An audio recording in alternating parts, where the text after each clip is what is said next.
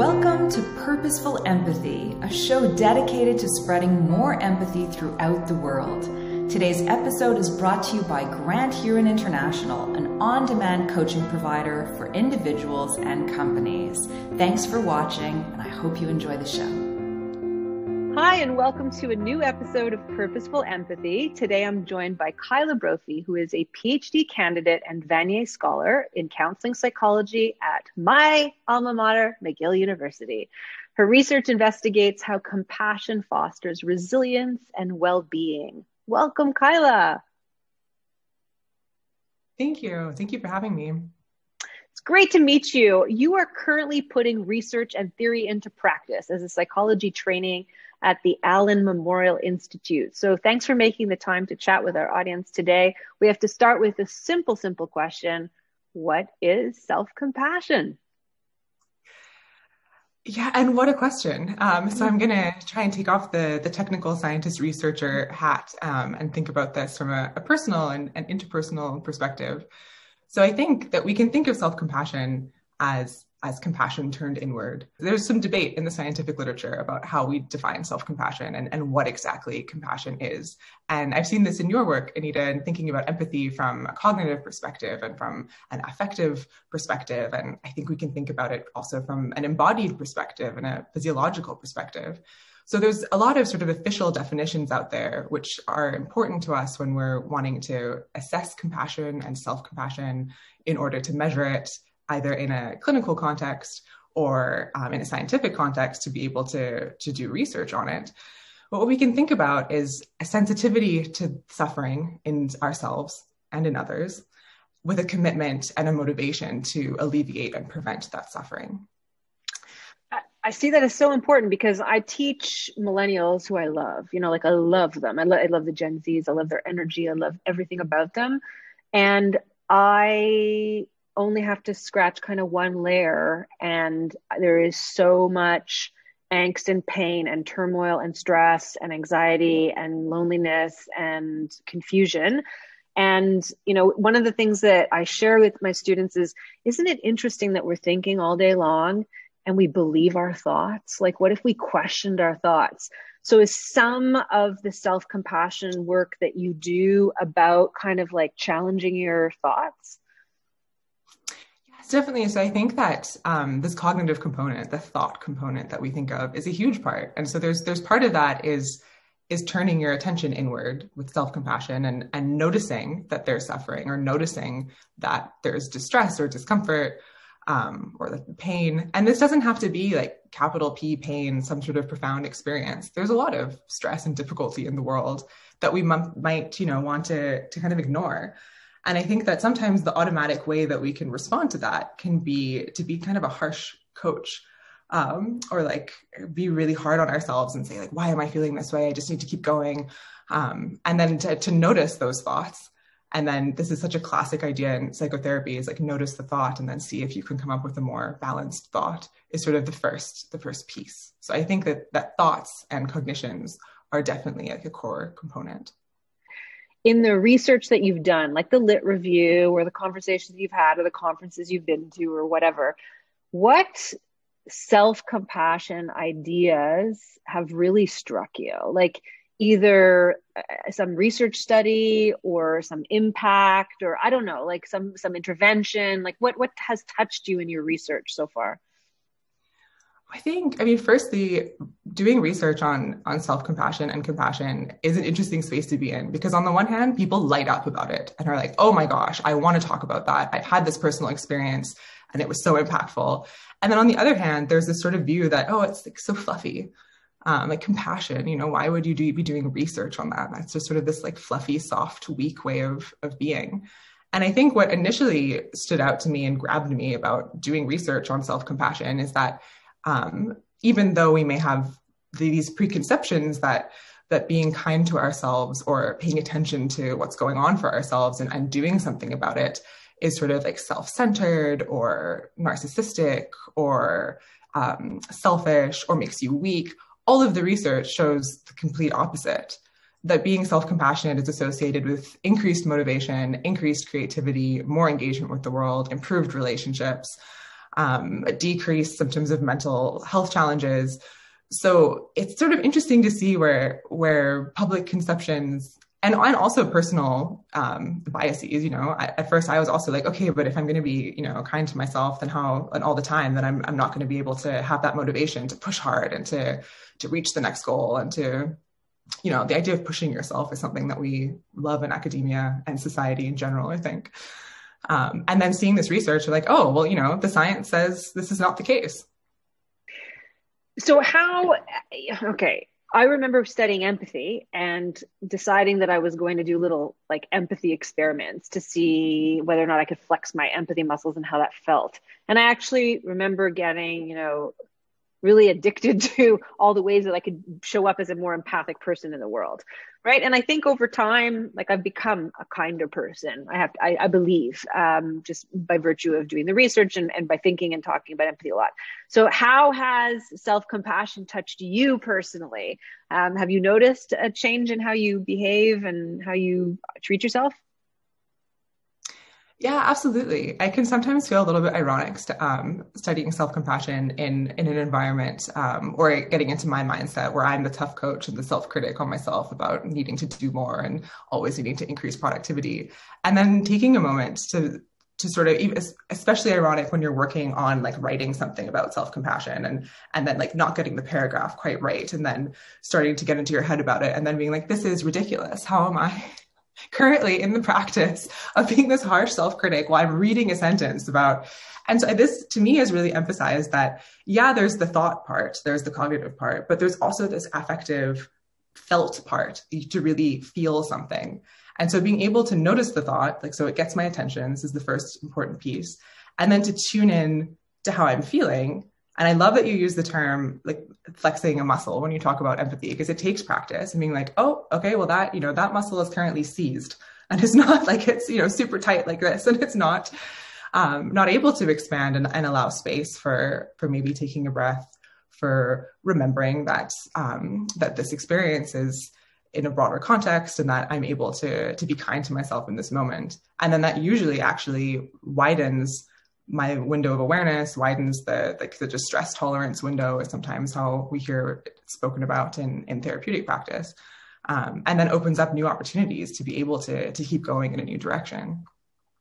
So have you learned to be more gentle and kinder to yourself? Is that like a work in progress then? Is that what I'm hearing? Yes, I think it's a work in progress for all of us. I think it's, I would love to say like, yeah, I'm perfectly self-compassionate all the time. That's just how I live my life now. But I don't think that sort of defeats the purpose. I think it is an ongoing practice. Because I have a memory of being, I was part of a fellowship with the International Women's Forum, and these are like 36 incredibly powerful, impressive women. You read the bios before you go to the week one, and you're like, why am I in this room?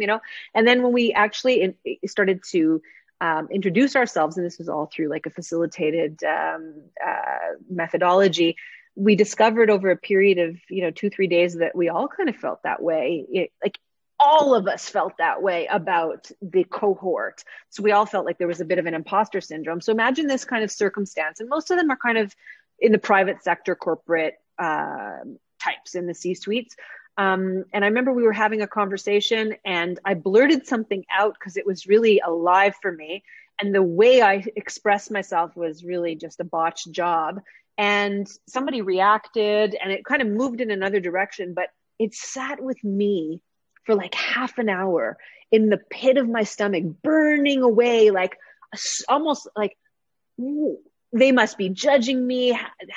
Like I have to fix that. I was prepared to come in the next morning, and we always started the day with sort of like, so what's on your mind? And I was going to give this whole diatribe about how I said the wrong, it's still to this day. And this is more at least 2 years ago. It still feels present for me. Like I don't know how to fix that. So what kind of self-compassion work could I do that would help me? Well, it was really interesting to me when you started that story that you did first contextualize, like we were all feeling like imposter syndrome, but actually that was common for other people. And so then as you were talking about this experience that felt really like isolated to you and really like this, all eyes were on you and it was some sort of like personal individual thing that you had done wrong.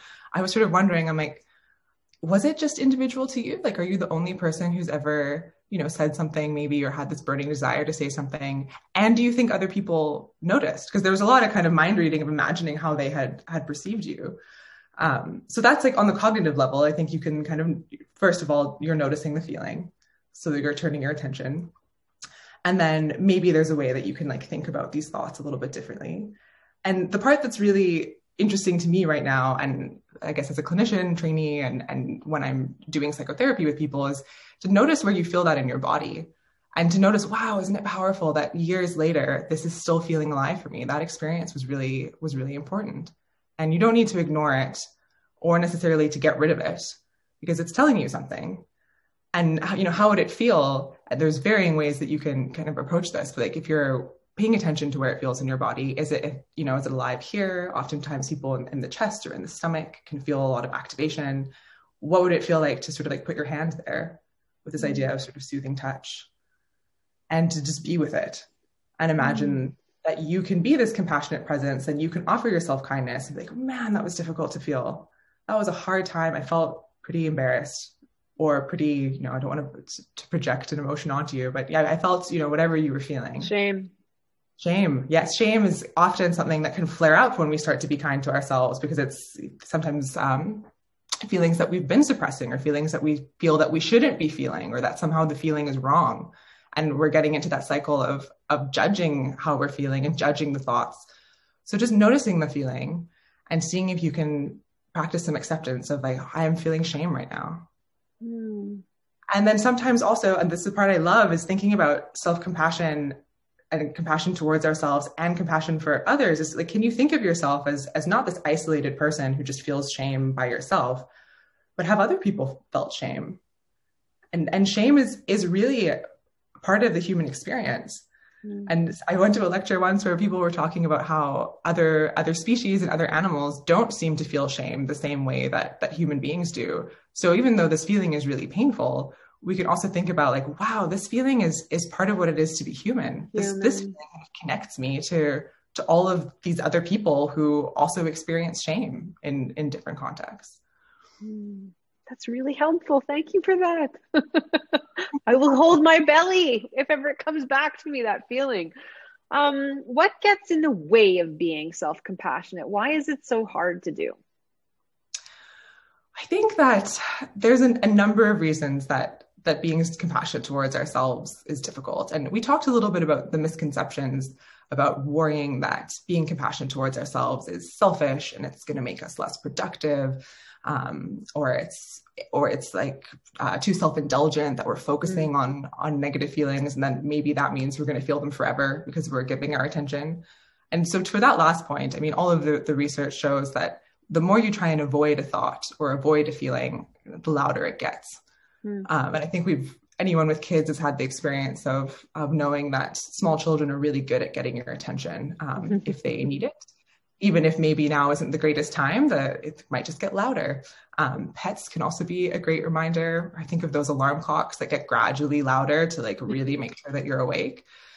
So, but it makes sense that we want to avoid having to think about and pay attention to things that are painful. Like it seems like a very human response to not want to dwell on things. So I think the fear of having discomfort and the fear of acknowledging pain can be difficult. And then the idea also that it's going to make you less productive is one that I hear a lot. Again, if you're compassionate towards yourself, it's going to get rid of your motivation and your drive.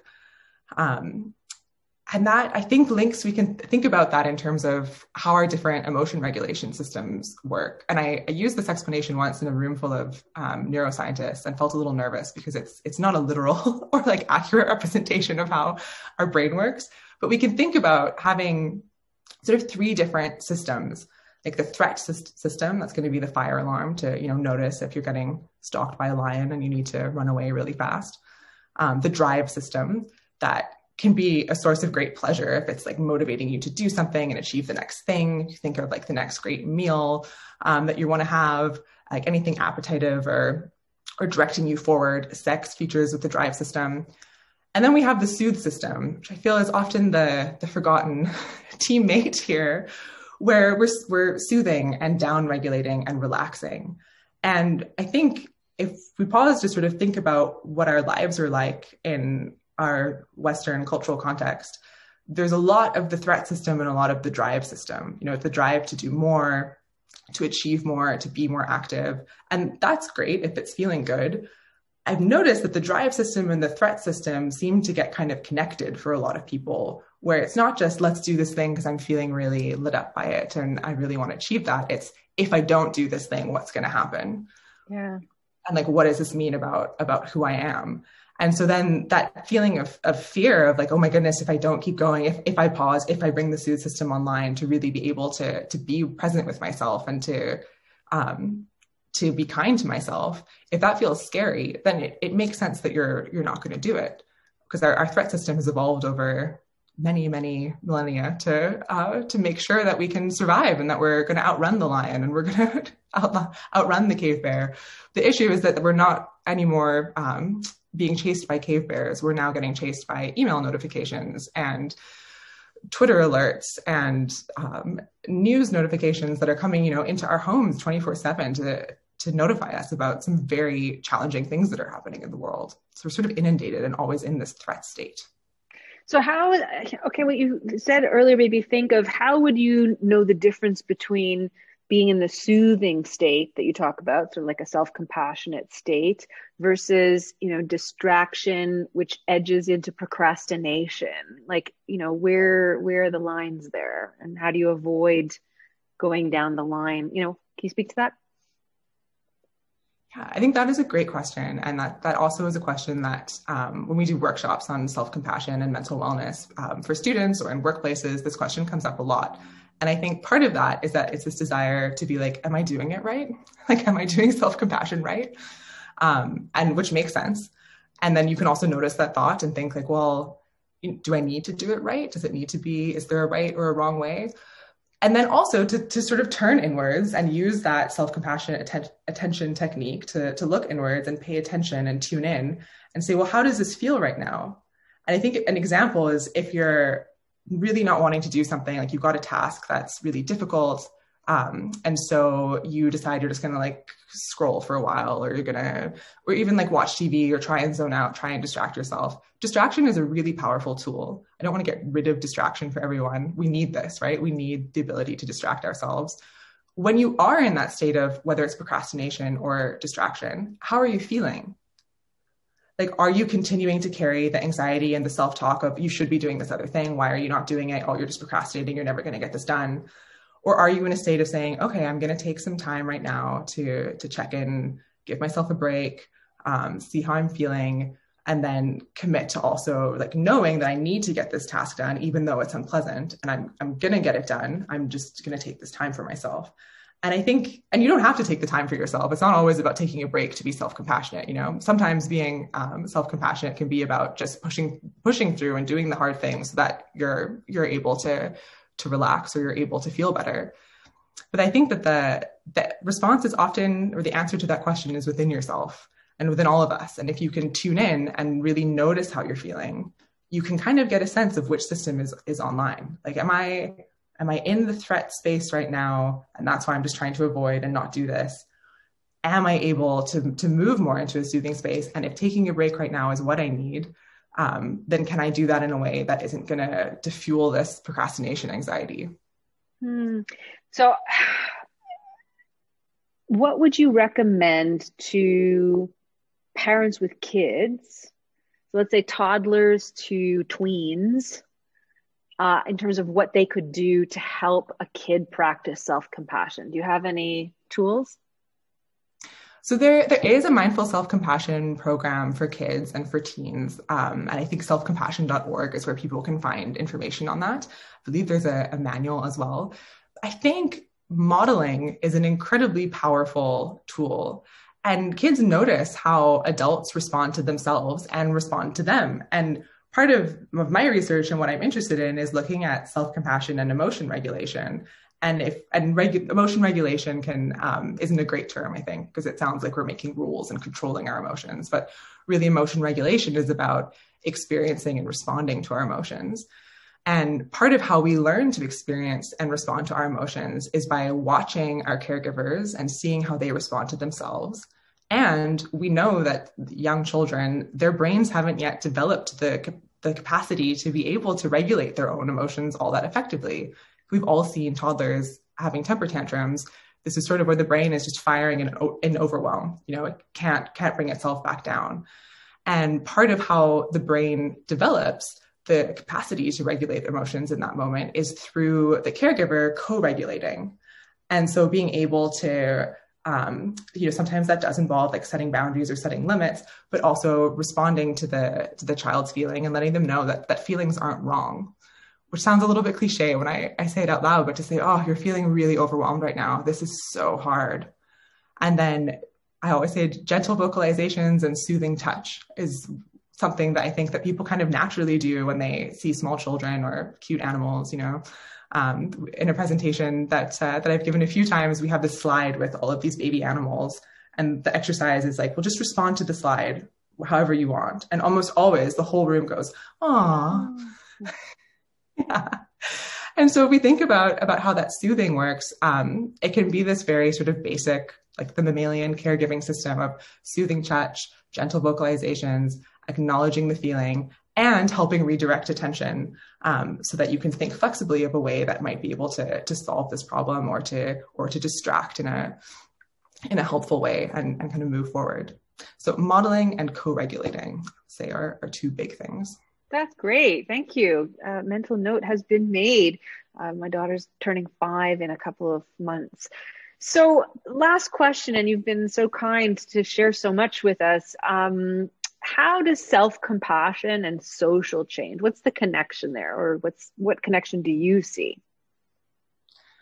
I think that for me, self-compassion is so essential to social change and social change work. So on the one hand, I think self-compassion is essential to be able to widen your window of awareness and to be able to tolerate effectively the discomfort in order to engage with it and then decide how you're going to do something.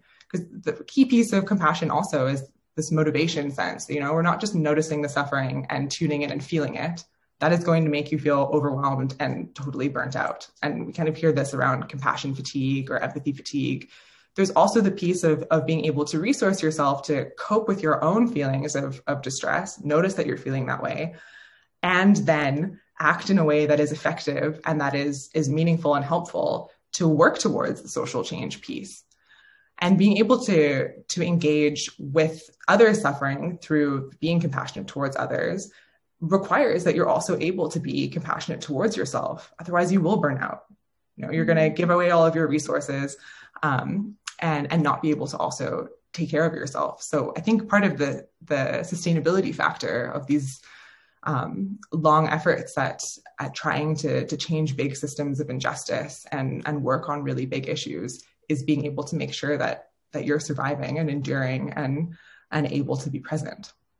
Yeah, it makes me think of, you probably know her work, Sharon Salzberg. She had a webinar recently with the launch of her new book, and I attended it. And it made me think back to a time, I think I wrote about it in a blog, and I might have shared it with you, where I'd spent a summer in Rwanda. I felt like my sister and I had done some really great work. And we were also really, overwhelmed by XYZ, like 100 different things, okay? Including experiences and narratives and stories that were told to us by survivors who suffered through like really, really horrific injustices against their family. And I left Rwanda, and I remember flying home through Schiphol Airport in Amsterdam and getting a pedicure. And I came back to Montreal, and it kind of still mortifies me, like, that I did that, because it just felt such like how cliche and Western to do something like that, like on the heels of, like, it's just so hard to reconcile, right? And I think as a result of her talk, I thought with maybe some self-compassion that I needed to do a little bit of just like tending to myself as a way of kind of, I don't know, recovering a little bit. And I don't know, I just wonder if you want to say anything about that. Oh, and it sounds also like integrating some of your experiences, finding resources to cope. And it's interesting also, like in that I was hearing you be quite hard on yourself around like, well, I shouldn't have done that. That was not an appropriate thing to do. And part of what was coming up there is this connection to wanting to alleviate the suffering of others and think like, what can I do? This is so overwhelming. This is so overwhelming for them. And then also being able to check into how you're feeling and noticing that like, wow, this is also overwhelming for me. And being able to respond to that in this moment doesn't mean that you're going to give up the efforts to do something in the world, to continue to engage in projects to support others, which we know, like in your case, this was not like the pedicure that ended your commitment to engaging in social change work. But it can be interesting how those isolated incidents, you can have narratives of guilt and narratives of like, oh, I shouldn't have done that. It's inappropriate. So there's like internalized messages about that. But then there's also in a social mediated world where you've got like anonymous people on social media, like just being nasty, right?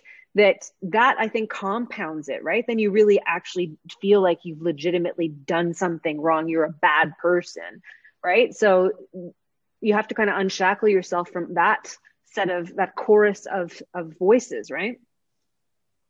Yeah. And, the flip side is that if you walked away from that experience and thought like, well, that was terrible, I never want to think about it ever again, all I'm going to do is get pedicures, then that would be a bit of a different conversation. That would be a different. But I also don't want to like shame people who maybe do have to step away from being in really high stress roles. And when I've worked with people who have worked in social work professions, for example, or people who are really involved in activist movements, it can feel like you're betraying the movement and that you're betraying yourself and your sense of identity if sometimes setting a boundary or not being able to continuously be engaged at this really intense level, if that's not going to work.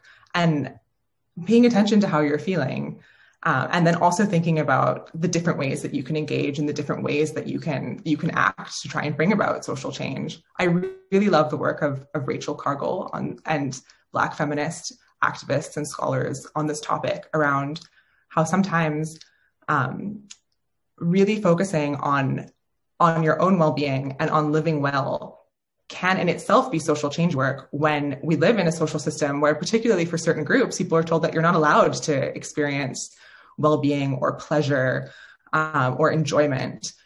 And so then finding a space to be able to focus on that can also unto itself be this embodied social change.